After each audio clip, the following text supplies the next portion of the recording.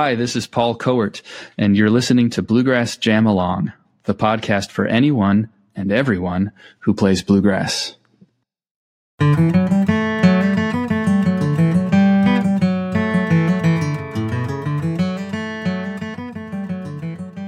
My guest on the podcast this week is Paul Kowert. Sometimes I get to interview people that are in bands that I love and have made records that I really love. And occasionally I get to interview people that are in more than one band that I love and have made more than one record that I love. And this is one of those occasions. Paul will be known to a lot of you as the bass player in Punch Brothers, but also to a lot of you as a founder, member and bass player in Hawktail as well. And Hawktail have a new record out, which is what I'm going to talk to Paul about tonight. Paul, welcome to Bluegrass Jam Along. Hi, thanks, Matt. What I find fascinating about Hawktail, amongst lots of things, is the idea that you guys make instrumental music in a world that is largely vocal and dominated by sort of songs. You play entirely instrumental stuff, and I'd heard you talk on a previous interview and said, I think that you said something along the lines of, I'm an instrumental musician, basically. And I'd love to talk about that as a sort of starting point for the chat about the album, because focusing purely on instrumental music is a very different mindset. Well, in some ways that might be true. I mean, really, music all seems more related to me than not. And I certainly derive a lot of inspiration and study from songs, directly apply principles from songs that I love to instrumental music that I'm working on. But I guess, yeah, I mean, I'm mainly a bass player and an instrumentalist. I play other instruments somewhat, but really I'm mostly a bass player, and I'll sing harmonies when I'm required to. Or, I'll sing a song at a party for fun. But, the Hawktail has been, my opportunity to put the instruments front and center as opposed to a lead vocalist. Yeah. And I'm always fascinated. Maybe it's because I'm a musician who plays, doesn't really sing, but I'm always fascinated by players who are sort of first and foremost instrumentalists. There's something, people like Mike Marshall or Bela Fleck or, Russ Barenberg, people who are known for their instrumental playing more than anything. And it's, I guess that the sort of the whole landscape of the instrumental, bluegrass is maybe not the word really, it's sort of acoustic. There's lots of different phrases for it, acoustic sort of folk music. Some people call it acoustic chamber music, but there's been a kind of growing movement of that around for a few decades now, with some sort of key players in it. And I know, right. I know you sort of said how influential things like Uncommon Ritual were to you, and Strength in Numbers and those kind of records. And it feels like that's maybe where, even if you can call it a movement, where this sort of movement started. But there's a really interesting thread that runs alongside kind of bluegrass as we know it, as a song-based thing, of this kind of instrumental music that is maybe slightly more arranged, maybe slightly more composed, but still very much fits in the structural mold of being fiddle tunes in many ways. Yeah, a lot of the music does. Different artists have approached it in different ways. I like Bela Fleck is one of the really great inspirations in this category. And records like Drive and Bluegrass Sessions and stuff.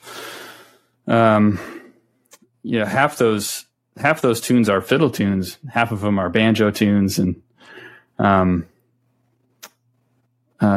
whereas, you might, you look at someone like Edgar Meyer and the connection to fiddle tune form is like less often used maybe.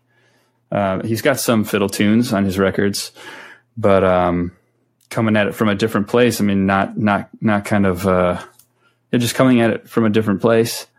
David Grisman, the first instrumental bluegrass, chamber group, David Grisman Quintet.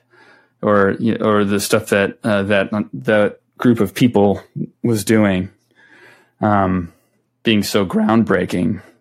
But a lot of those are like fiddle tunes or mandolin tunes, pretty close. Couple parts, circular forms.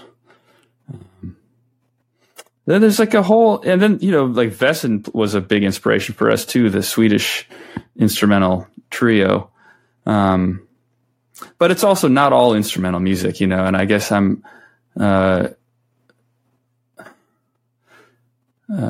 lot of different kinds of music kind of come into play and influence what we're doing. And that sort of Western influence is really interesting because there's a very European element to the fiddle sound, particularly in Hawktail. As much as an American sound, there's definitely a Northern European flavour that's very strong there as well. And I presume that's in part where that comes from.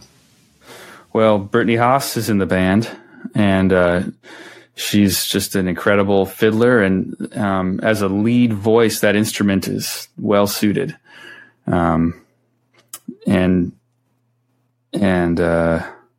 She grew up going to the Valley of the Moon Scottish Fiddle School, Alasdair Fraser's fiddle camp in California, where she learned a lot of strathspeys and schottisches and Swedish music too. It's pretty open, so she just has a lot of those influences in her style, and a lot of our music is geared towards accommodating that.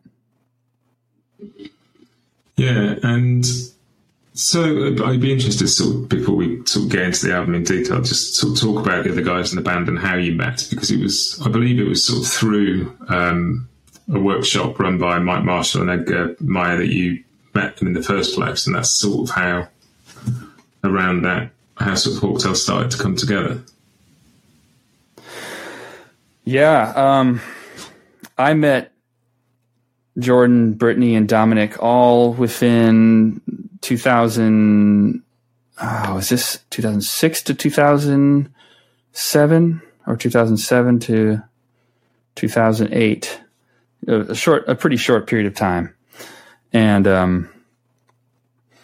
I met a whole bunch of people around my age, plus or minus 10 years, at this Porous Borders of Music workshop that Edgar Meyer and Mike Marshall did at Carnegie Hall. I just met so many people there who were interested in the things that I was interested in, and I already had Brittany Haas's, I had Brittany's record for 4 years already at that point. I knew all those tunes, but I hadn't met her until then.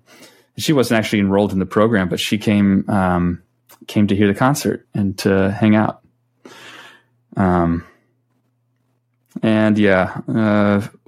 We all met at fiddle camps, festivals, concerts, those kinds of events. And prior to that, was that what you were looking for? Because you'd obviously studied classical double bass with Edgar before that. Yeah. Were you looking for something more in the kind of acoustic folk world, or did you not know that was out there at that point? I did know. I mean, when I was 15, a bluegrass band came to my high school. I think it was through the IBMA, the International Bluegrass Music Association, and it was the Nob Hill Boys, a great bluegrass band from Wisconsin, who became good friends of mine. But that lit a fire under me to want to play with fiddles and banjos and mandolins and guitars. I loved the sound of the bluegrass band. I mean, it was the first time I really heard one in a room, and just the sound of that live in front of you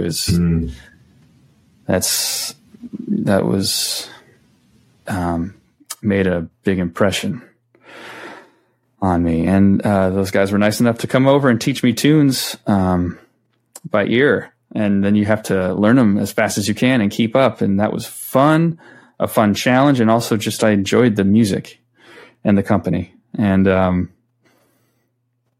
so since then, I kind of just kept on, I found Edgar's music, and through Nickel Creek, I found the various things that Chris Thiele had done, and became aware of Sam Bush and Bela Fleck and Hot Rise and Strength of Numbers and all the things that I love so much, and kind of kept that going, kept that with me where I was going. I went to Curtis and found a mandolin player named Bryce Milano, and we used to play together.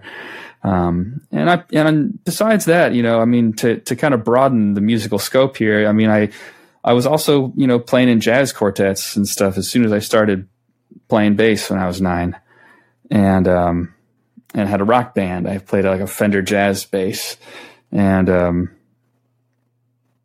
when I was at Curtis, there were some musicians interested in jazz. We could play with students from a nearby school who were enrolled in a jazz program, and the percussion department at Curtis was filled with interest for jazz and things like it. And presumably, if you started playing the bass at the age of 9, there were a lot of people knocking on your door looking for a bass player, because 9-year-old bass players are probably pretty rare. Well, I guess that's right. Yeah. It was, I kind of attribute that to my transition to being primarily a bass player. I was a violinist first, but it was fun to start playing in a rock band and playing in a jazz group and being creative and social alongside musical. As a violinist, I was practicing in a room. That was most of my experience as a violinist at that point. And bass was like, oh, now I get to hang out with some people my age and play this kind of music and that kind of music and do whatever we want. I think that's one of the incredible things about playing music as a kid, is that once you get out of your bedroom practicing and you meet people and you get put in different situations, and it takes you all sorts of places you never get to go. It's a remarkable thing to experience as a kid. Yeah. It's a sense of agency. You can make things happen and find things on your own. And, you can do that as a violinist and a fiddle player. It's just easier as a bass player. Everybody wants a bass player. And so presumably at Curtis, learning and interacting with Edgar there, he was a remarkable role model for maybe how wide the bass could go, and the fact that it could be considered a melody instrument in a more folk kind of environment. And maybe, I don't know if that was uncommon at that point, or if that was, but he certainly seems to shine out around that time as creating a new role for the bass in acoustic music. Oh my Lord, yes. I can't, I'm just constantly in awe of him. He's a very constant source of inspiration and motivation. He seems to have pretty wide-ranging tastes in terms of, I guess going back to the beginning, and I said to you, is instrumental music a different mindset? And you basically said, no, it's just all music, really. And he seems to cast his net far and wide. Mm-hmm. Yeah, in a pretty noteworthy degree, like compared to a lot of people that I also look up to. He's all over the place with bass concerto, several bass concertos, chamber music, playing with a bluegrass band. You never know. Playing with Zakir Hussain. So as things kind of developed and you met, Hawktail originally started out as a trio, didn't it? It wasn't all four of you originally. That's right. Hawktail, as we know it, it's a four-piece, but you were a trio before that. Yeah. Yeah, it was a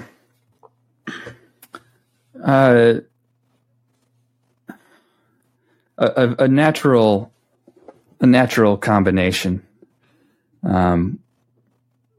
Jordan and Brittany and I are pretty close to the same age. We're born within a year of each other, and I think that's about right. I think about born within a year, and Dominic's just a few years younger, I think. Yeah,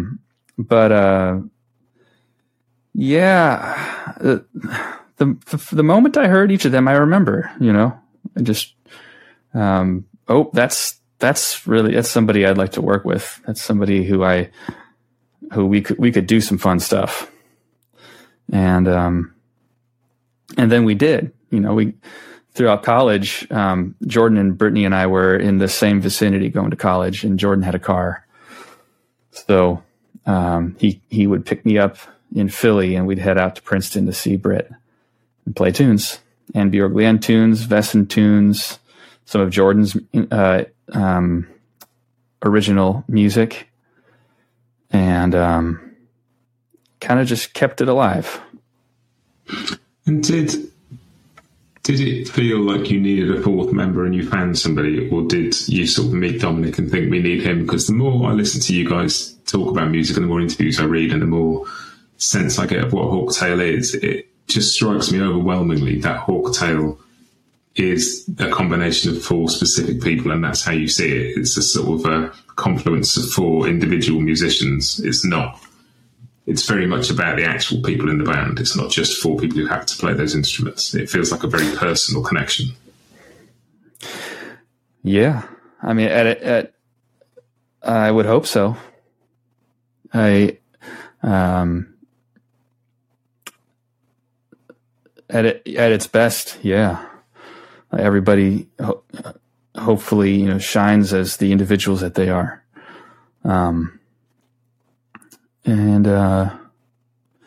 It's a unique, what unique is not, well, I've come to appreciate more how everybody brings a sort of different angle to it. And I think that strengthens it. Everyone has different, particular assets, and they come together to balance each other out and create something better than any one of us could do on our own. And it's I think that's really interesting. It's one of the themes that feels like it's developed through doing these interviews. It's just the idea that your job as a musician is to be as uniquely you as you can. And we all start out trying to sound like other people and thinking there's a certain way we should sound. But actually your job as an artist is to be you, because nobody else can do that. And so that sort of development of personality, I think, is always a fascinating thing. And very much sounds like with Hawktail, even though there are no kind of voices, he says doing air quotes that nobody's going to see because this is a podcast, but you all have very distinctive voices on your instruments, and it shines through really clearly. Great. I'm happy about that. I mean, I guess it's not even like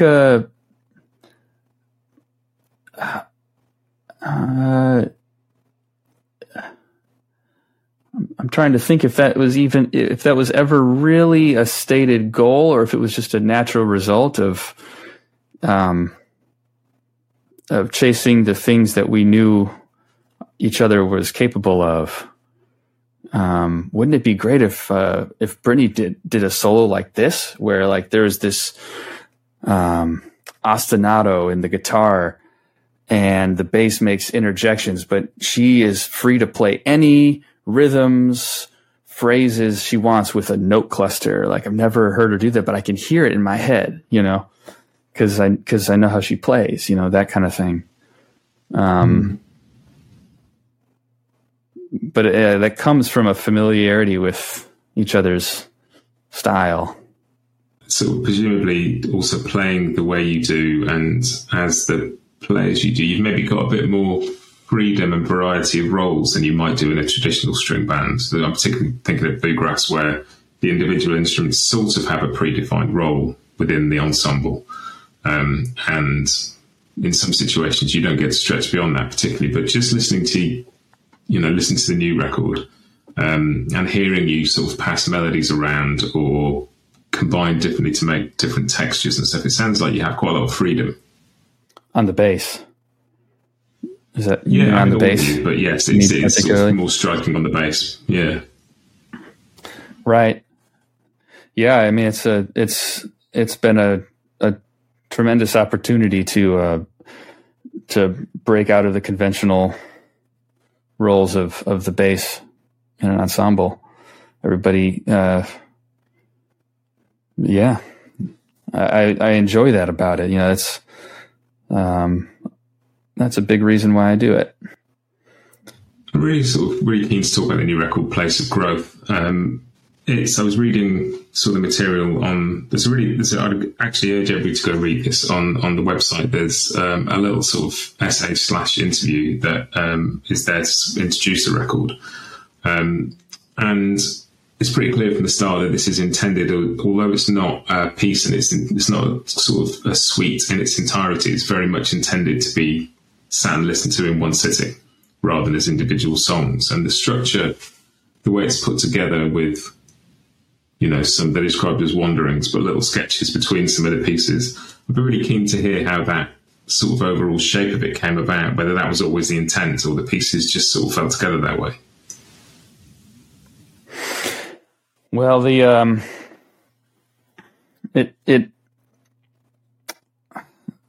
writing Place of Growth came about after this sort of successful arrangement of one of Lena Jansson's tunes, Antelopen, which is the second track on Place of Growth. That we enjoyed that, felt it was a successful musical arrangement, something we would like to go play. And at the time, the logical thing to do was to make some more music to accompany it, not just add it to the shows that we weren't able to play at the time. So, and my mind immediately went to these ideas that I had recorded from 2016 that always that they were sitting unfinished, and one of the ideas became the theme for the Wanderings. That thing, and it just seemed like that music and the music that was also written around it at that time in 2016 was enough to serve as sort of a palate cleanser between tracks, and to kind of make something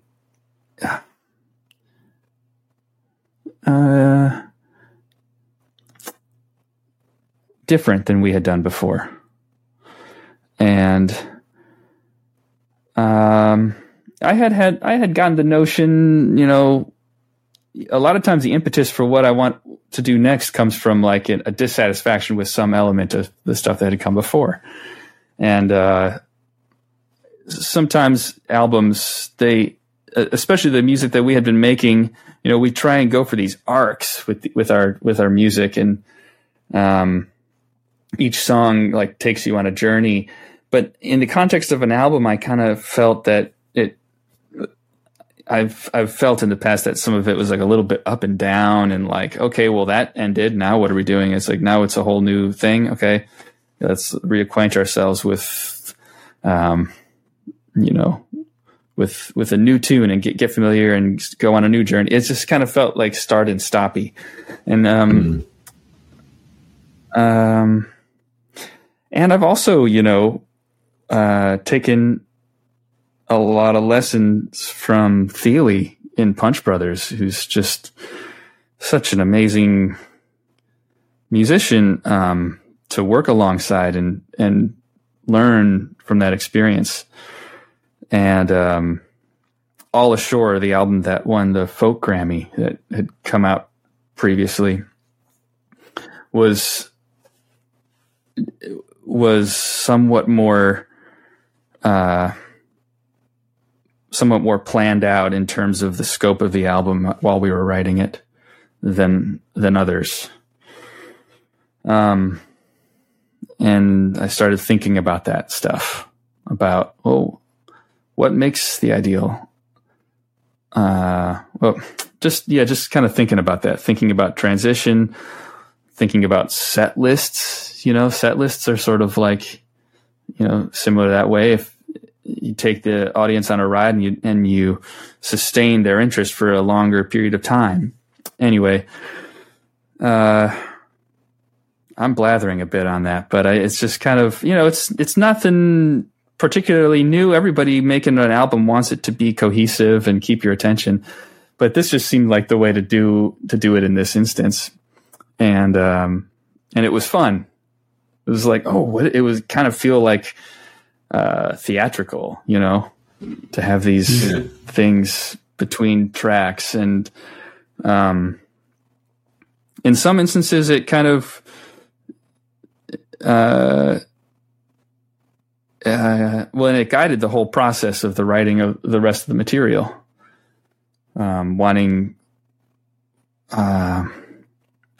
We knew where everything would go in the album before we recorded it, and while we were writing it, like writing for a specific part in the journey of the album. So, I think that's really interesting though, because you sort of that sort of longer arc, and whether it's a set list or putting a record together, or like the best performers, sort of live performers, have an ability to do that. Is to know how to. They don't just come on guns blazing and create a load of energy and then sustain it for an hour and then go off again. Somebody who's amazing at this is Josh Ritter. The ability to just ride that wave of energy and push it up a bit live and lean ahead of the beat slightly to where the band is sort of holding him back and then let him go. And it's just an exciting thing. And anything that takes you on an arc bigger than the unit of one song is always incredibly pleasing to witness, whether it's recorded or live or, Right. Yeah. And it had some kind of fun results where, like Updraft, the track 4 has like a key change to the half step above the tonic that it really makes sense because of where the song began coming from the wandering before it. And if you don't hear the music that precedes the downbeat of track 4, you might not have the context to understand that key change later and what it's referencing. But it, just the fact that we start the track 4 in the key of C major, coming out of those E notes held at the end of track 3, the key of E major, and then the end of the bridge is in F. It tonicizes F major briefly, and so then we just stay in F and then hit D flat, and it's the same move, just up a half step. And so it's like the same one you heard a while ago, but even elevated slightly. And it's fun stuff like that resulted. And that's something I've heard you talk about at one point or another, is just the idea of music as like the constant thing with music of trying to introduce new ideas yet keep some familiarity. And I guess that's maybe the role form or structure plays in a lot of music, is to balance new material with familiar material. So you're constantly allowed to take the ear somewhere new without people feeling completely lost and no idea where they are. And I guess structure can do quite a lot of the work there. Right. Yeah. Yeah, I mean, I think that's, in a nutshell, like just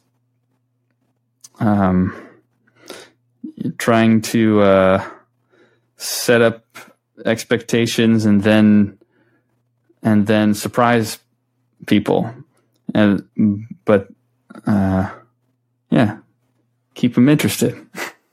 Yeah, and I was sort of thinking about this quite a lot because I've chatted to a few of the people. I've talked to Chris Eldridge before, and he sort of talked about in Punch Brothers how everything's pretty arranged. And I interviewed Wes Corbett fairly recently as well, who's involved in this kind of acoustic chamber music kind of, and it just got me thinking about the structure of fiddle tunes that might have an A part, a B part, a C part. Some of them might get a bit further down the alphabet than that, but it's all about that. And I thought, well, how is that different to, chamber? But I guess so many classical forms, particularly in a sort of suite, where dance moves like a minuet or a bourrée or whatever, they're almost just a different kind of tune structure for the same, I might not be making total sense here, but a lot of the classical forms in the suite are actually relatively similar to, you talked about some of the Hawktail tunes being schottische or a specific form that I wouldn't necessarily know listening to it, but having that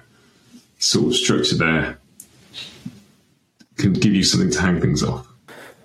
Sure. Sometimes it really runs the gamut in Hawktail. We've got 2-part fiddle tunes that are a circular form and it never breaks. That's like basically a fiddle tune. And we've got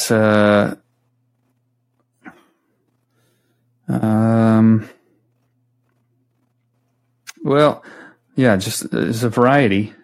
And on Place of Growth is you have probably a little more influence of like sonata form kind of ideals than ever before, like in the arrangement of Antilopen and Big Sun, the last track in particular. Trying to think. I mean, I don't know if we ever. I don't know if we ever like set out to like make something a specific form, but that's a part of what we're thinking about while we're writing it and just trying to resolve the various tensions at play. But I don't know that we ever set out to fulfill a specific form.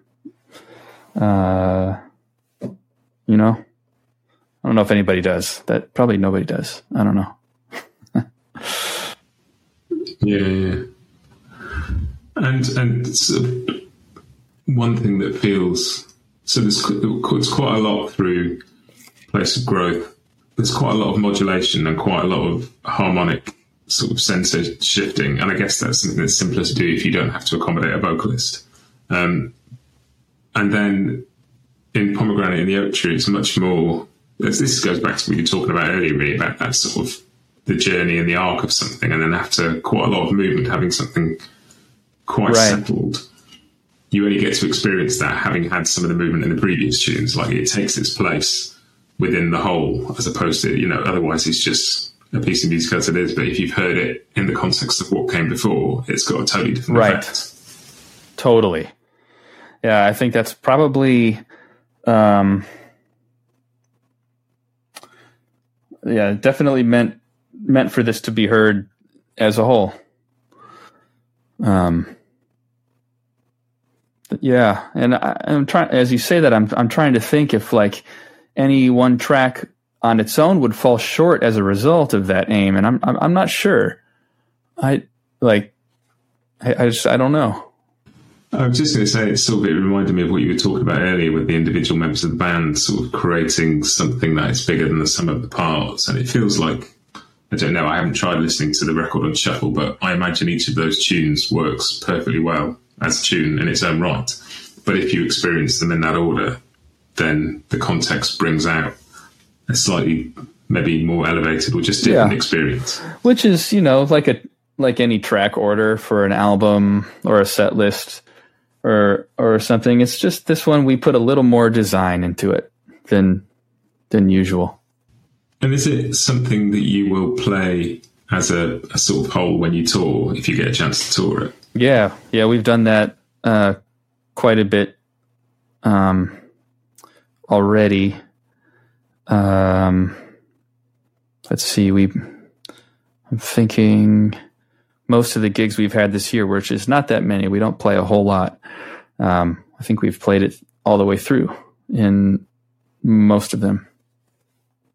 Yeah, which is fun. And I don't have to think about what to say for a little while.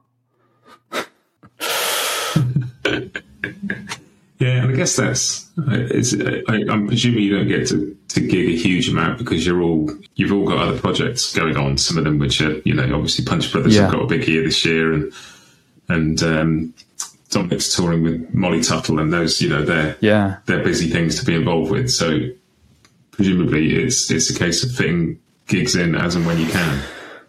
Yeah, it's our primary motivator has been to make the best music we can make and enjoy. Well, I guess anybody would say the same thing. There's a little. I hope to play with this group of people for as long as possible. We never really. We don't have management. We never said we want to play as many shows as possible and try and win the circuit, get high, as high fees as possible, and just like crush and like get as many fans. We just never, we never did that. There's a little bit of a motive for longevity via scarcity. There's a little bit of that going on. Yeah, and if you took those choices to increase your audience in that sort of intentional way, I guess that means something about the kind of venues you play and how you have to go about that. And, it's incredibly intimate music that deserves, that deserves listening to. It's, some music is about experiencing the energy of it live as much as the listening, and some of it is very much about sitting for a moment and sort of hearing something. Yeah, it's pretty cool that way, that it's been fun to play in house concerts unamplified, but also rock clubs. We really use the guitar on a microphone. The band has fun when the guitar is loud, I think, and so, we've had great shows in clubs, but I do dream of getting into some of the most, the more beautiful halls and putting the microphones a little further away. And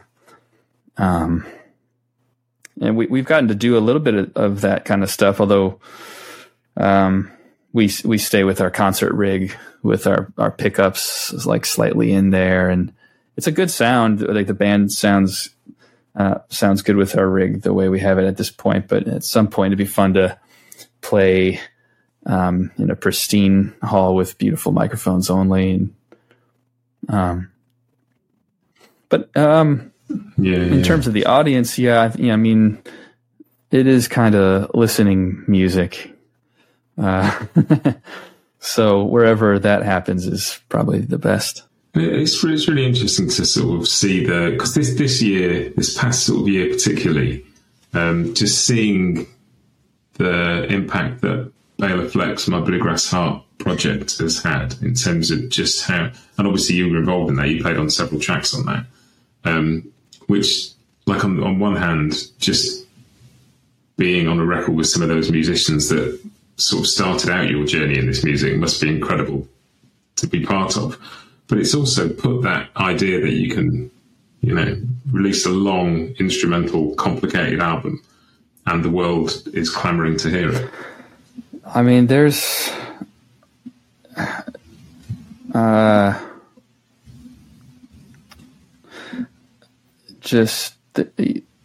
do I think about this? Bela and Edgar, who we've mentioned earlier in this conversation, they were early arrivers at the Telluride Bluegrass Festival and Rocky Grass, and those are places that I've always imagined the music as we were writing it, just imagining how it would feel to hear it performed and hear and see it performed in those places. And I think about the people who would enjoy it, the people I know already, who I can imagine, who I can picture. How would they experience this musical moment? And so there is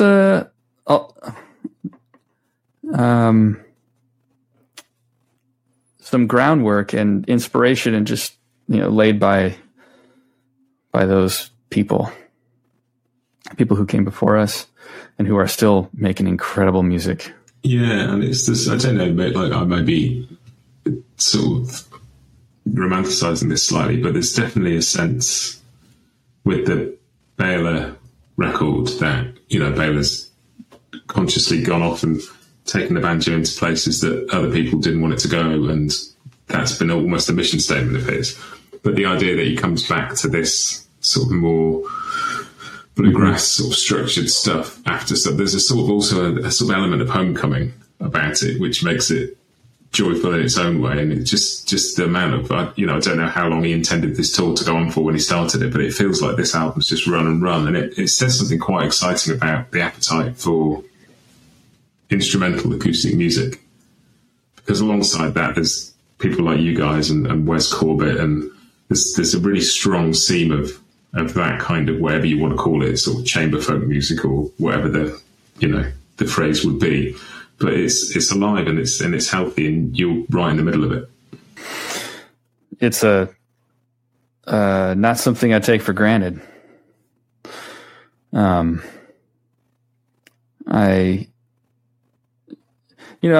don't know who all would like our music. I would hope that people who had never been to a bluegrass festival would like it, you know. And, like I also think about like how my parents would hear it, you know. They never went to bluegrass festivals. That wasn't their musical background.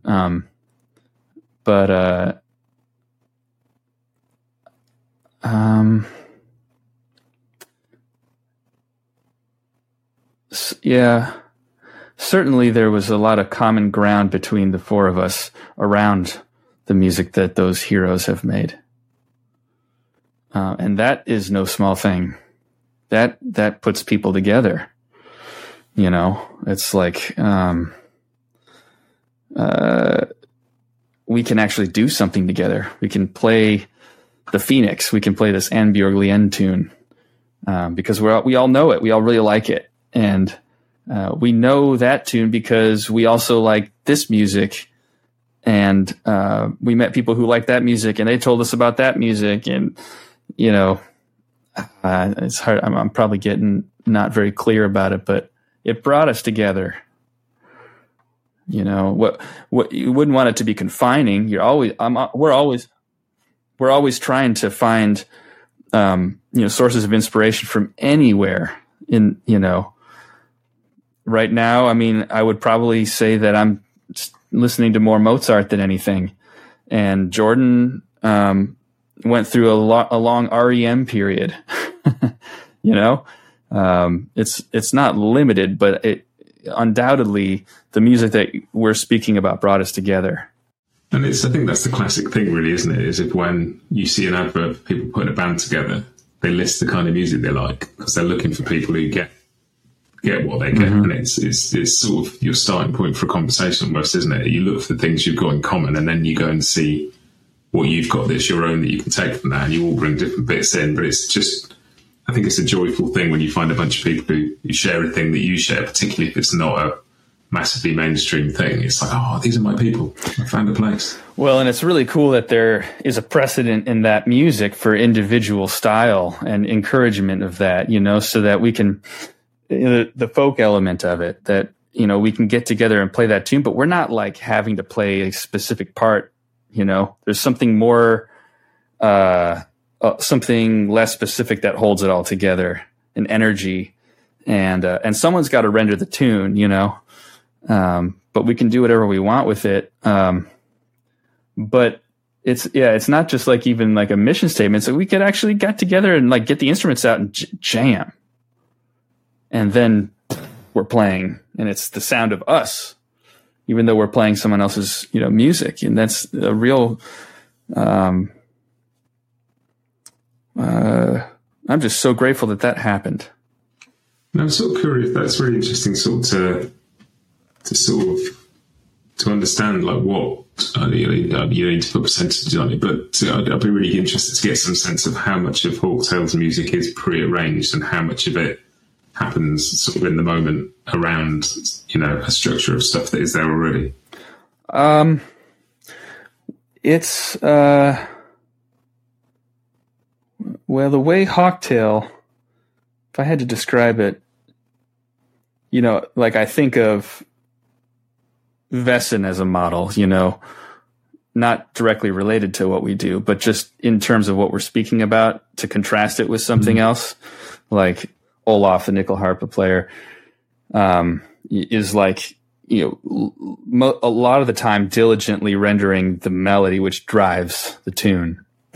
And Roger, when they were a trio, would be pretty unhinged and throwing different bass notes in all the time, and shaping improvisatory shapes over periods of time in the music. And maybe now we're going to get real quiet, and I'm going to build through the downbeat, bam. That's just like something he decided to do that time, and then Mikhail in the middle, like threading the needle for both, staying. Anyway, so that's like them. It is what it sounds like to me, and I don't know. Hawktail is. It kind of depends on the tune. Sometimes you'll hear music that sounds improvisatory, and it's not.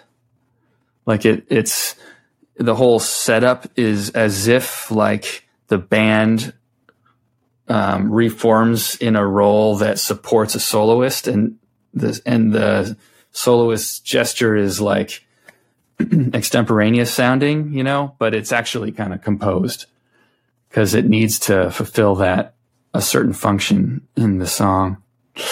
It gets hard to talk about that.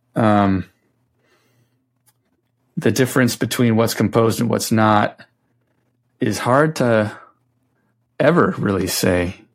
In my mind now, as I'm talking about this, I'm thinking about the first Miles Davis quintet, and like thinking about, I think some of the same things I just described are in play there. Yeah, it's interesting. I heard one of the tunes. Which tune was one of the tunes on the new record? I think it was Updraft, and Dominic was saying that he played a particular solo in the studio, which then ended up influencing the way the tune was arranged when he recorded it, because it wasn't something particularly planned, but it came out and he was like, well, I'll have that. Well, what can we do around that? The secret is it actually influenced the way it came together while I was editing it. Right. So it was deep there, deep in the takes was, well, what happens if Dom just takes a longer solo, And, because previously it had been more fiddle dominant, but in retrospect, it just makes all the sense to have, it really turns into more of a mandolin feature as a result. He states the first melody, and it's suitable that then he takes the longer solo than everybody else. It just kind of makes logical sense, and it helps the album because Brittany was already the lead voice of Antelope, and I heard that take, and at first it was like, oh, that was just a great solo, and like the band is good. Jordan and Britt and I are like, it's nice, and then the arrangement kind of shifted around that a little bit until it arrived at its final form in the editing room. Yeah, it's really interesting because particularly, so I presume this record wasn't produced by anybody outside the band. You did it all yourselves. That's right. Yeah, Brittany and I took the lead production credit. It's on the liners. It says produced by Paul and Brittany with Hawktail or something like that. Presumably, like you record everything live. So if you're in the moment making the music, that point when you sit and listen to the playback, stuff must come out that you just haven't noticed in the room. Yeah, for sure. It all feels like an exploration. So if I'm not getting surprised, then what's the point?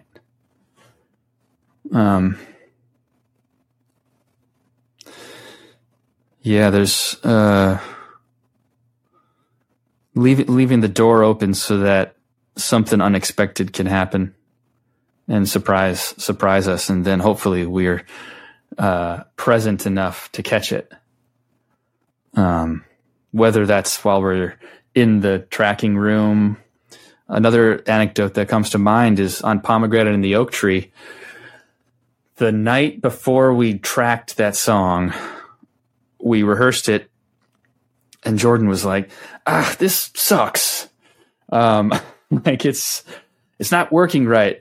And he like kind of went off and sat down with his guitar for a minute and like was like, let's change the key of the A part, because the A part used to be in G minor, and then he changed it to D, and we all thought about that a little bit and did some arranging and stuff. But first what happened was Jordan and I got on the microphones, because that's just where our instruments were. And we were, okay, let's see what it sounds like in D. And Dominic and Brittany were somewhere else, and Jordan and I were kind of just playing through it in D. And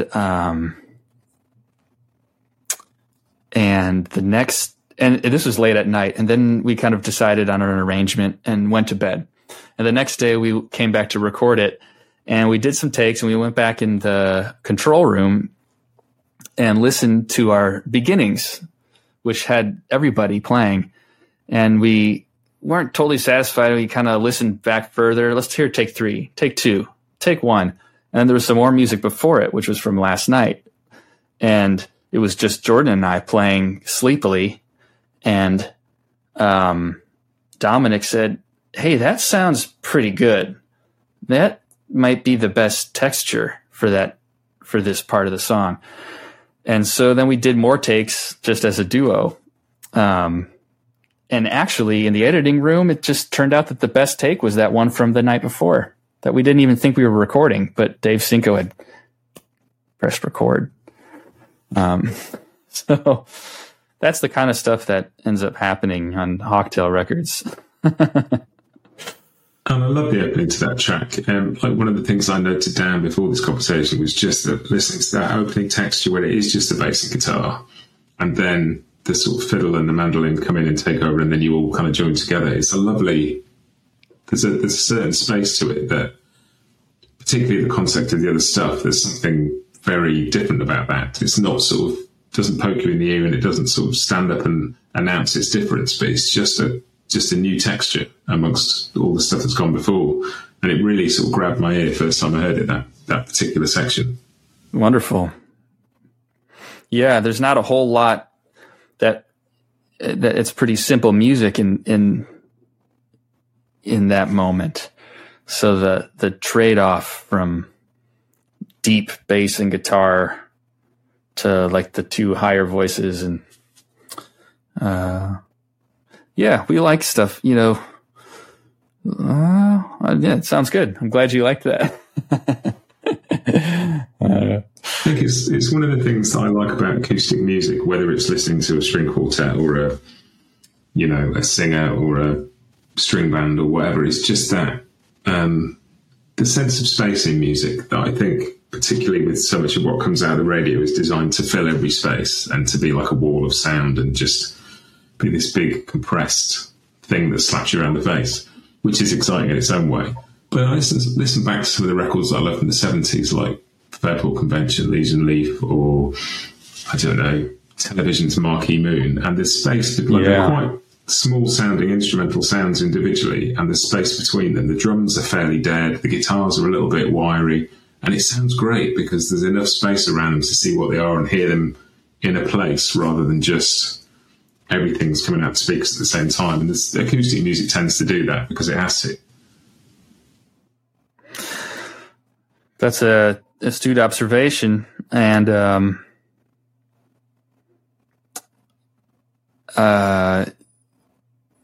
one thing I've come to realize over time is that mindset that you describe of seeking that actually kind of begins before the notes are written.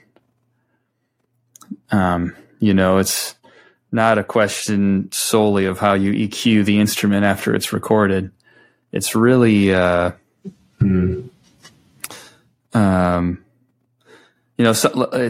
demonstrate the point, somebody might say, "Oh, well, that's just such a great guitar tone." I'm hesitant to give an actual example from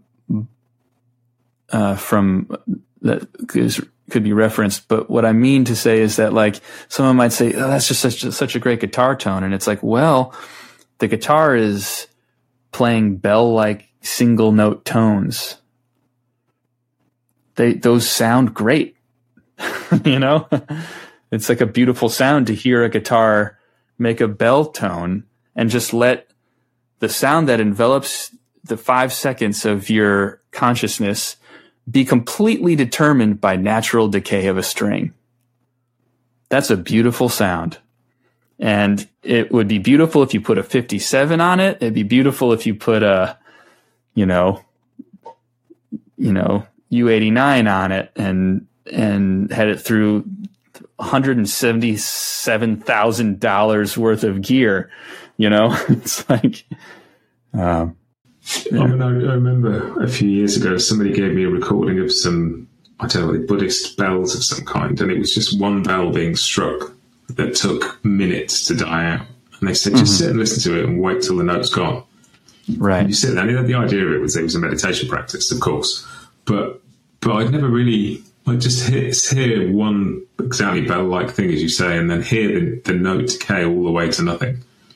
It's like there's something incredibly like, I've forgotten how to use my ears. I've suddenly remembered what my ears do. And it can be incredibly meaningful experience just hearing one or two notes, as opposed to, like tasting one or two tiny bits of food rather than having a meal. And just sort of sharpens your senses in a way you forget to use them in that way sometimes.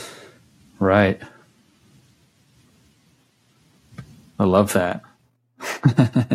And there's something that, and I'm going to put some links to this in the show notes, because you did a series of short videos called, I think they're called Spotlights, where each of you talks about one of the tracks on the record.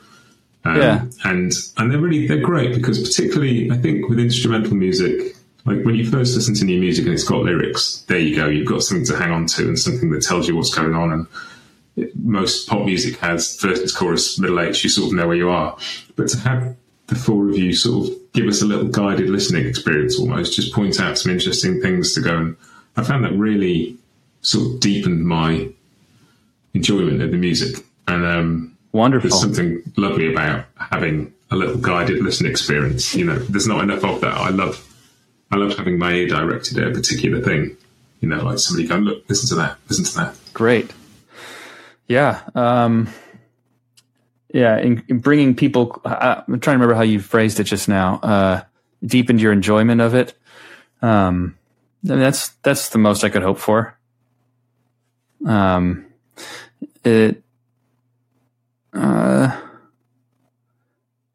like sharing the stuff behind the music. I enjoy that, as long as I don't have to think too hard about packaging it. I like teaching, I really enjoy like master classes and lessons and stuff. I like sharing. And, I'm proud of this music, and I think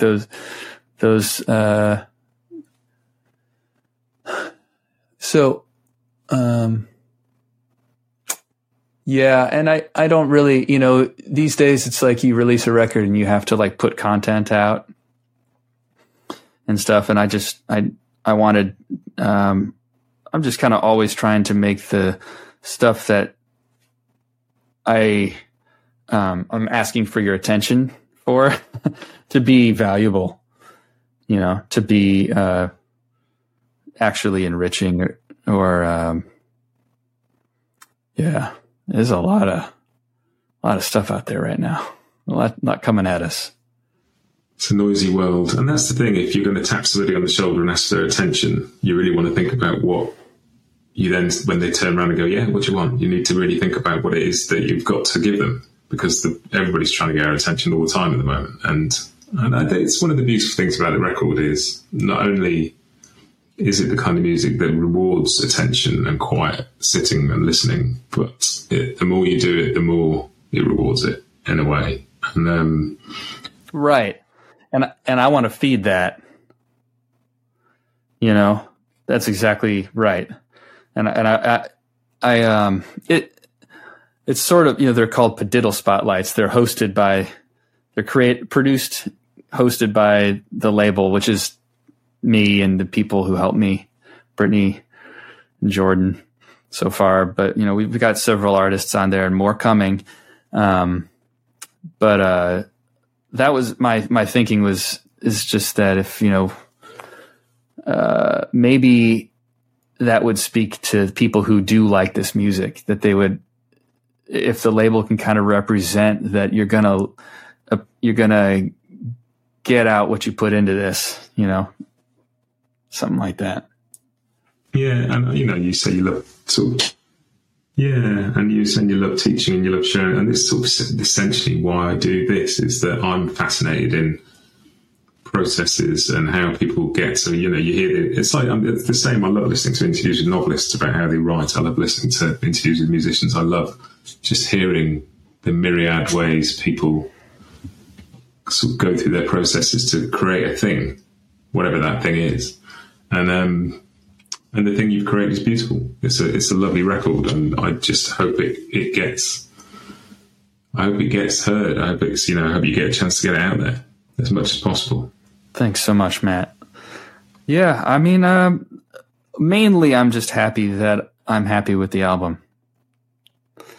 I guess that's a slightly privileged outlook, but I hope other people find some enjoyment from it. And that's the right order, right? Because if you try and second guess what other people want and then they don't like it, then nobody's happy, right? So you've got to be happy with what you've done before anybody else is. Yeah, never underestimate your audience. They usually seem like they're a step ahead of me, honestly. So it sort of feels like we've reached a nice place to think about wrapping this up now. But what's sort of next for Hawktail? Have you got more sort of plans, or are you now all sort of off to other projects and coming back to this later? We're going to play some shows here and there, but we are focusing on other projects in the meantime. Everybody's got stuff going on, and I guess I always hope that the over. I don't know how to say that word. Don't think anybody does. It always reminds me of eggs for some reason.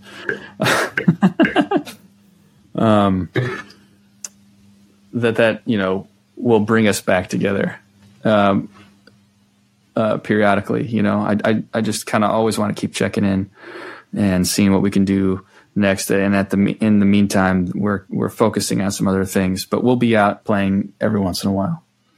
Cool. Well, thanks so much for taking the time to have this chat. I really enjoyed it. Thank you, Matt. Same. Thanks for doing this.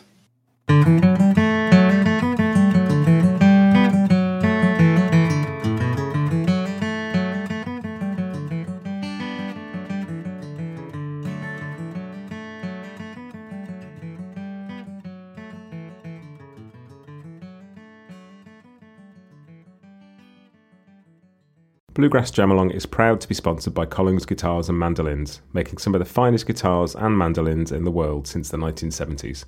Visit collingsguitars.com and find out why.